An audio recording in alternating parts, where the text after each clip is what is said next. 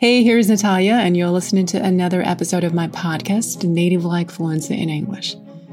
Here we talk about the methodology of achieving native-like fluency and the practical applications of lifelong learning. In my methodology, this translates to a deliberate practice routine and human caring feedback.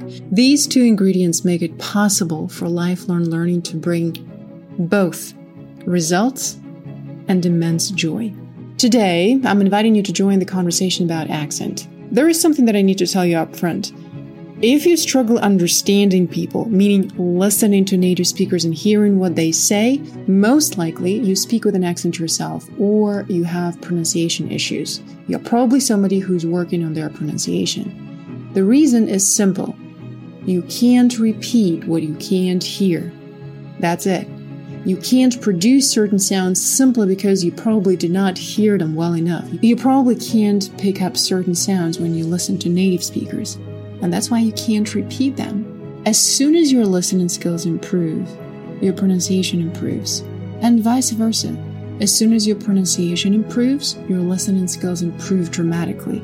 If you're somebody who invests in a deliberate pronunciation routine, expect your listening skills to improve. And if you're somebody who works on improving their listening skills deliberately and consistently, expect your pronunciation skills to improve as well. Just make sure that the exercises in your practice routine make you say things out loud. In this episode, we're going to try to answer the question, why do so many non-native speakers feel not very confident about their accent? Why do people want to get rid of their accent? And what is actually the problem? What is an accent, and what is poor pronunciation? Where is the divide line? Let's get started. I read an interesting article today written by a non-native speaker who talks about stereotypical thinking when it comes to judging new people by their accent. She is not a native speaker who lives in the US, and she says that she is guilty of stereotyping people, and she has been stereotyped so many times that she decided she needs to speak up and talk about it. Look, a lot of people are moving to the United States these days and to other parts of the world where people speak English. A lot of people are getting new jobs where they must speak good English. And we see a lot of people concerned about their own English skills. However, if you're a software engineer, you probably do not need to speak perfect English. You will never react to advertising which says sound like a native speaker in 30 days or lose your accent in 2 months simply because you do not need that. You can do without. If we take Bay Area, San Francisco, people are so used to hearing different accents there that it has become the new normal. And almost everybody builds a technological startup. Everybody is in IT. There are a lot of software engineers there. And again, if you work in IT, if you create a new technology, you're not expected to speak without your accent, and your accent is never a problem. Yes, everybody talks against stereotyping people and everybody talks about diversity, but in reality, people who code do not really need to sound like a native speaker, and there is no direct correlation between their competences and their English skills. But there are also other jobs in the world. There are people who sell. There are people who need to lead international teams.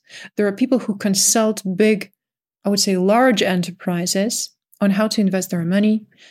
There are people who are supposed to run and host long conversations with their native speaking clients. There are people who need to talk to customers directly. There are a lot of people on client-facing teams. There are a lot of people who create content for native speakers, people who write, people who speak at conferences as well, people who sell. And if your job is to sell something or to create some content for native speakers, unfortunately, even if people say that they do not judge and that they don't want to stereotype, subconsciously they will stereotype you and subconsciously they will judge you. There is scientific evidence for that, which says that when we listen to somebody who speaks with an accent, it's a lot harder for our brain to process this information. If we have a friendly conversation with someone who has an accent about life, about vacation, about food, about your favorite pizza place, that's fine. But if you have to listen to somebody present an important solution with an accent over an extended period of time, it is more difficult for our brain to concentrate and to process this information. I don't know what scientific research they refer to, and I don't know how heavy the accents were that they listened to. I don't know who was in the focus group, how many accents they analyzed, and most importantly, how bad they were. But what I know from experience is that accent is not that big of a problem. There are a lot of great speakers who speak with an accent. There are a lot of good TED speakers. There are a lot of actors who speak with an accent, and we love listening to them. But what I know from experience is that it's extremely difficult to listen to people over an extended period of time who speak English in the rhythm patterns of their first language. When they do that, they mispronounce many words. They ignore word stress and sentence stress. They don't understand stress. And English is extremely sensitive to stress because it's a stress-timed language. They emphasize the wrong words, thus they're not helping the listener understand what they're saying. And their melody sounds unnatural to native speakers. They say words, but it takes effort, a lot of effort, to understand what these words mean. This becomes a problem. When you have to listen to such a presenter for 45 minutes, you feel like you've done a lot of hard work and you haven't done it well. And this becomes a real problem. That's why people who work in sales, people who work on client-facing teams, hate when people tell them, "Oh, you sound cute. Don't lose your accent. You sound so cute. This is a part of you. Can I try? What if I speak with your accent?" They hate those comments because they don't want to be cute. That's not what they want. They want to be understood and they want to be taken seriously. They want to belong. That's what they want. And when people say, "Oh, your accent is so cute," it basically translates to, if you deliver a 2-hour presentation, I do not promise that I'm going to stay until the very end. Those people who work on client-facing teams understand the importance of working on their pronunciation skills. And I understand it myself. If you're a teacher listening to this, you can't afford to speak badly. You just can't afford it.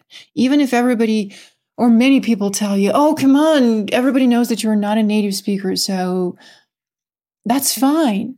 But you know that you chose to be a teacher, which means you chose to commit to continuously improve your skills.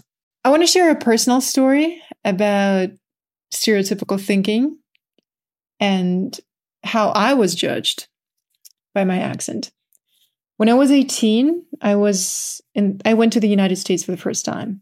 I worked at a golf resort, and I lived in a dorm with many other students like myself. And I fell off a bike. Before I knew that I was going to get stitched, I found myself in an ambulance car. So somebody called the ambulance. They looked at my leg. They asked me a few questions, and I was very confident that I can reply. I was conscious. I was fully aware of everything that was going on. Yes, I was in pain, but I was conscious. They started asking questions, and I replied. I heard and understood every single question. Yes, my English was different back then. I was 18, and I sounded differently.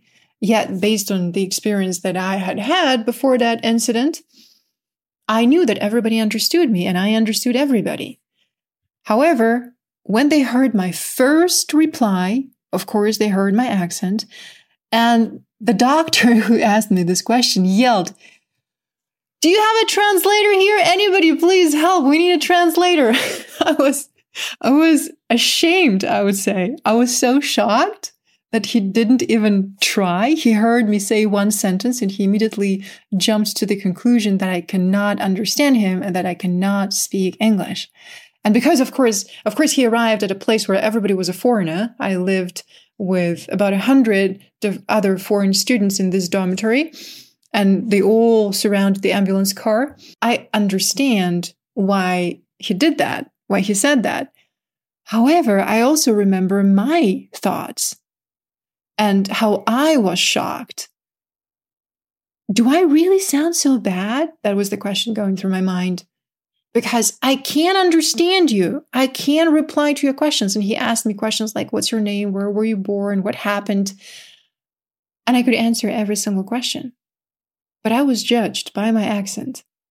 And he was deaf to everything I was trying to tell him. He didn't listen to me. He was busy looking for a translator. I was puzzled, to say the least. Very, very puzzled. And of course, they didn't find anybody. So my friend went to the hospital with me.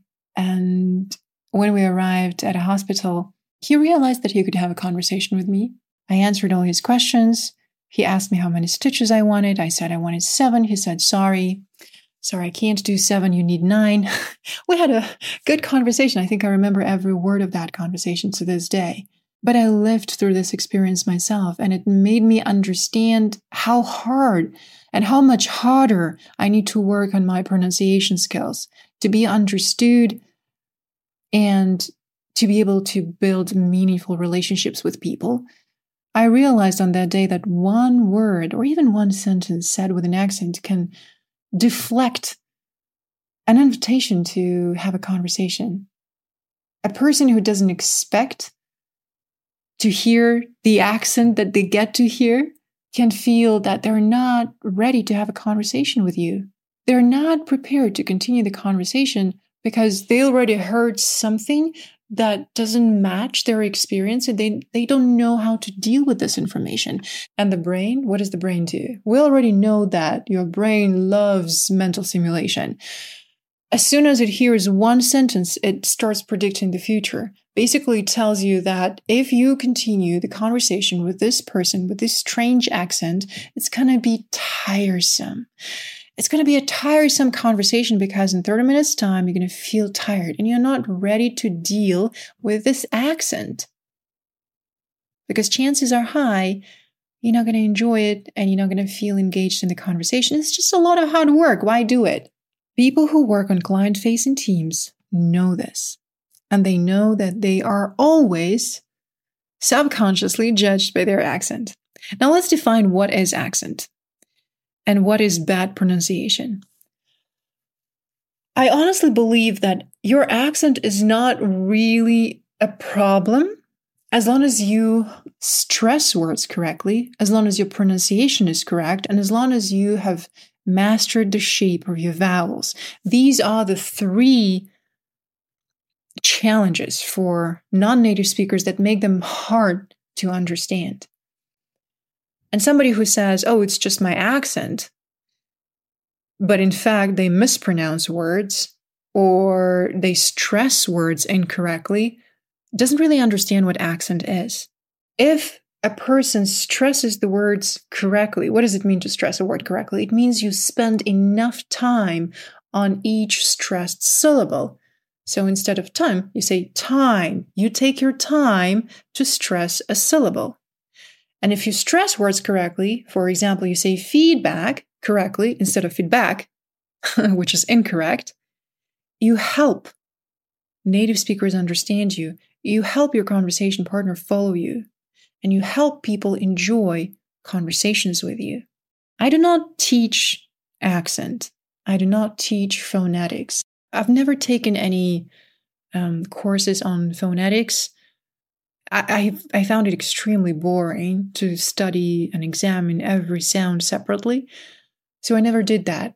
But I could hear that the way I speak doesn't really match the reality of what I hear around me. I just couldn't make those sounds. So the sounds that were difficult for me, I just added them to my practice routine. If I watch my own videos from 2019, I can hear that half of my vowels were British and half of my vowels were American. I stretched some vowels too much. And even now, the way I said stretched, I stressed it too much. But I used to stretch my vowels a lot. Sometimes I sounded normal, and sometimes my melody was, I would say, pretty strange. I would say where I needed to say a. For example, in words like aviation, I used to say aviation, but the correct pronunciation is aviation. Or Cambridge, but not Cambridge. Cambridge or Australia. Somehow I was deaf to these sounds, so I didn't even pay attention to those. But the better it gets, the better it gets, right? The more you see, the more you can see. Gradually, step by step, I learned to give feedback to myself and to hear that, hey, the way I say these words and the way I pronounce these sounds doesn't really sound right. If I compare the recording of what I say with the recordings of other native speakers who say the same phrase or the same word, and it's important here that I compare myself with the examples of many native speakers. I don't want to learn from one person. I can see the pattern. I can see that all of them, even though they speak differently, there are individual differences, they all stress the word the same way. They all pronounce the vowel the same way. And my vowel sounds different. It means it's my problem, and I need to work on it. One more time to wrap it up. Pay attention to your vowels. Pay attention to stress. If you see a word that you don't say every day, it makes sense to go and check it in the dictionary one more time. Even if you know the word, even if you know the word email, check yourself. Do you say email or do you say email? Because that's the example of the wrong stress. You need to say email, feedback, insight for people to understand you easily. And this is not accent. What is accent? When you speak with an accent, you have difficulty pronouncing certain sounds. They can be both vowels and consonants. But if you say the sentences that are grammatically correct, if you stress the words correctly, if you do not make pronunciation mistakes, you're still easy to understand. Let's listen to some examples where people speak with an accent, but they're perfectly clear. Men are typically more deceived about their talents than women are. They are also more likely to succeed in their careers. That's because one of the best ways to fool other people into thinking that you're better than you actually are is to fool yourself first. This is why you may not just have worked with people who are not as good as they think, but also for them. Unfortunately, being unaware of your limitations increases your probability of being a boss. This is Thomas Chamorro Premuzic and his TED Talk at the University of Nevada, Why Do So Many Incompetent Men Become Leaders? And this person is recognized by The Guardian. He has written books. He has written 10 books and over 150 scientific papers on the psychology of talent, leadership, innovation, and AI. His books include I, Human, Why Do So Many Incompetent Men Become Leaders? The Talent Delusion. Look, a lot. He is an organizational psychologist, a professor of business psychology at University College London, chief talent scientist at Manpower Group, and he's known for personality profiling and psychometric testing. Wow. Wow. His accent is clearly not a problem. He is from Argentina, and we hear his accent very well. Yet it doesn't prevent him from teaching native speakers in London, from creating video content or writing books in English that sell worldwide. Yes, we can hear his accent. He has difficulty pronouncing certain sounds. However, he pauses in the right places. He stresses the words correctly. He gives the right words enough emphasis. And he is able to follow the rhythm of the English language. So when native speakers listen to him, they can listen to him from one stressed syllable to the next. He takes them from one stressed syllable to the next. And if you do that, people will find it easy to listen to you, even if you have an accent. The conclusion that I make is that it's way more important to learn and understand the rhythm of English. It's more important to practice speaking in the rhythm of the English language and practice it deliberately. This is more important than trying hard to get rid of your accent. This is why rhythm is one of the 9 essential skills in the system of exercises that I teach. And honestly, nobody taught me, nobody introduced the concept of rhythm when I learned the language. I discovered it myself through experience. And when I got experience that I couldn't explain, I started looking for research, academic papers, books, and I found so much. But somehow it wasn't for the eyes of language students. It was for academics. It was for researchers, but not for people who want to master the language. So I started creating exercises for myself to understand how to speak in the rhythm of English. Because I never worked on my accent deliberately, I don't feel like I can be someone to give you advice if you're struggling with the situations we spoke about earlier. However, I'm someone who knows how to practice deliberately. What I did is I deliberately worked on my vowels. Once I received the feedback that half my vowels sound British and another half sounds American, and that my melody sounds strange, I started a practice routine for myself where I identified the vowels that needed work first.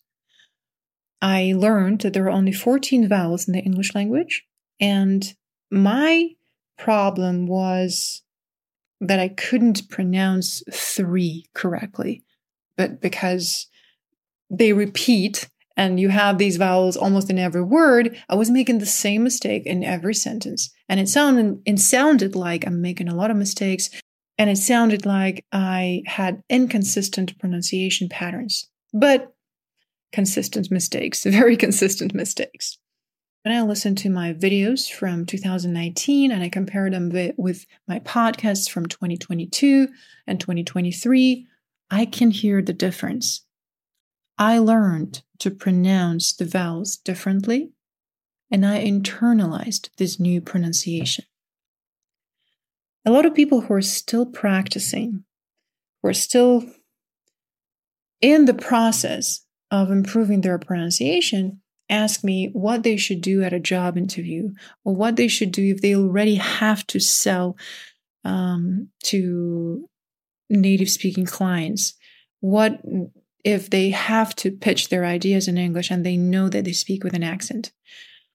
Here is my advice.